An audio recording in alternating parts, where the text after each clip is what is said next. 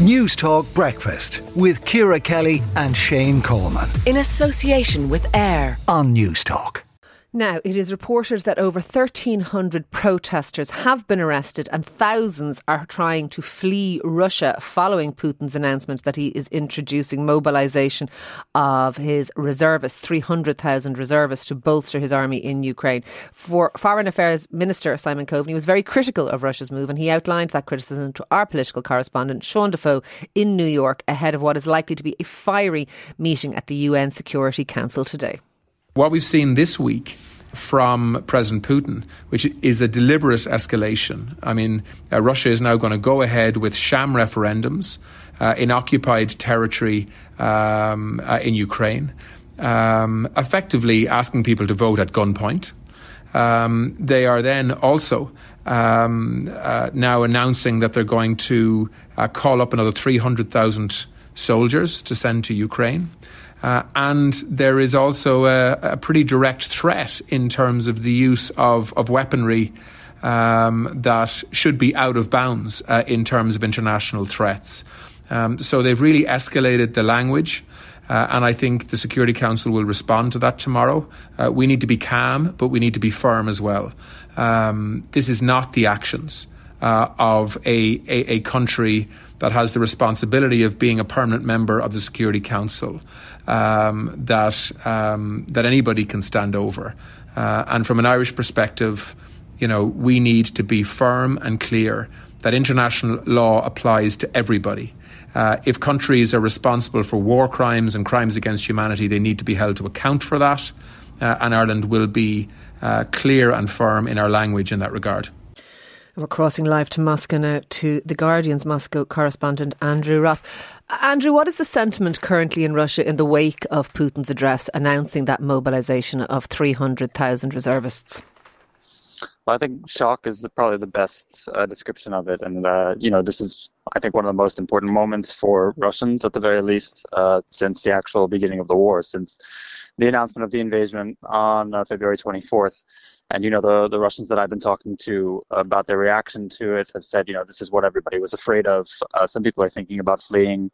Some people have gone out to protest. But at the same time, protest has not really done much here recently. No. And so a lot of people are kind of figuring out what they're going to do. And prior to the announcement, did people believe this special operation, or however it was being referred to by the Kremlin, that it was going well, that it was kind of an incidental thing? This is a sort of a wake-up call for the Russian population, is it? I think it is, yeah. People did know that the war wasn't going that well, but I think that a lot of them had actually just tuned it out, and a lot of people here tried to live outside of politics or to ignore what's going on. Which is troubling in its own respect.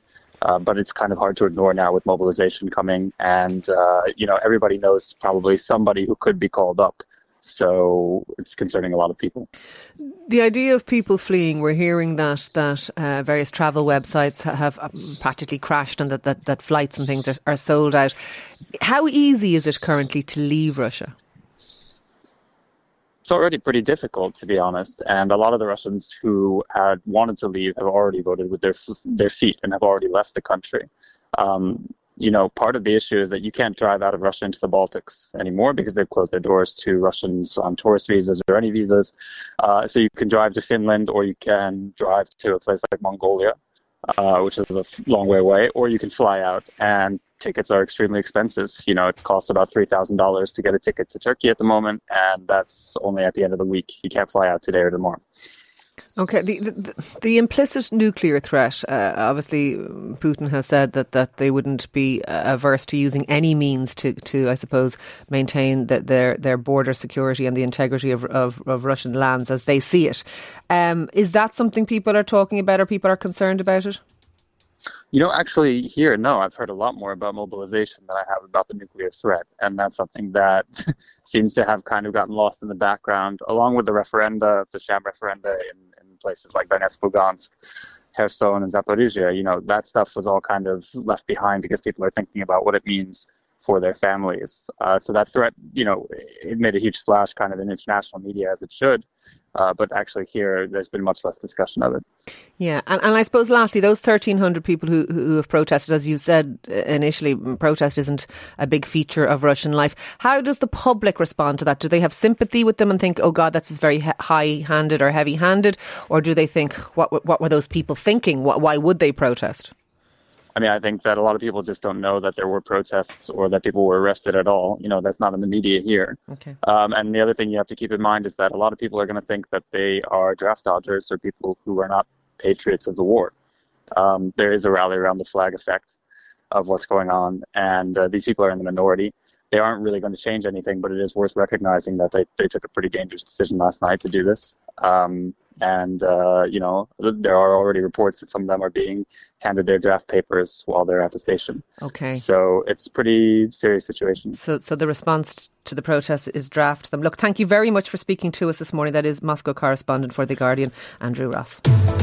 News Talk Breakfast with Ciara Kelly and Shane Coleman. In association with AIR. Weekday mornings at 7 on News Talk.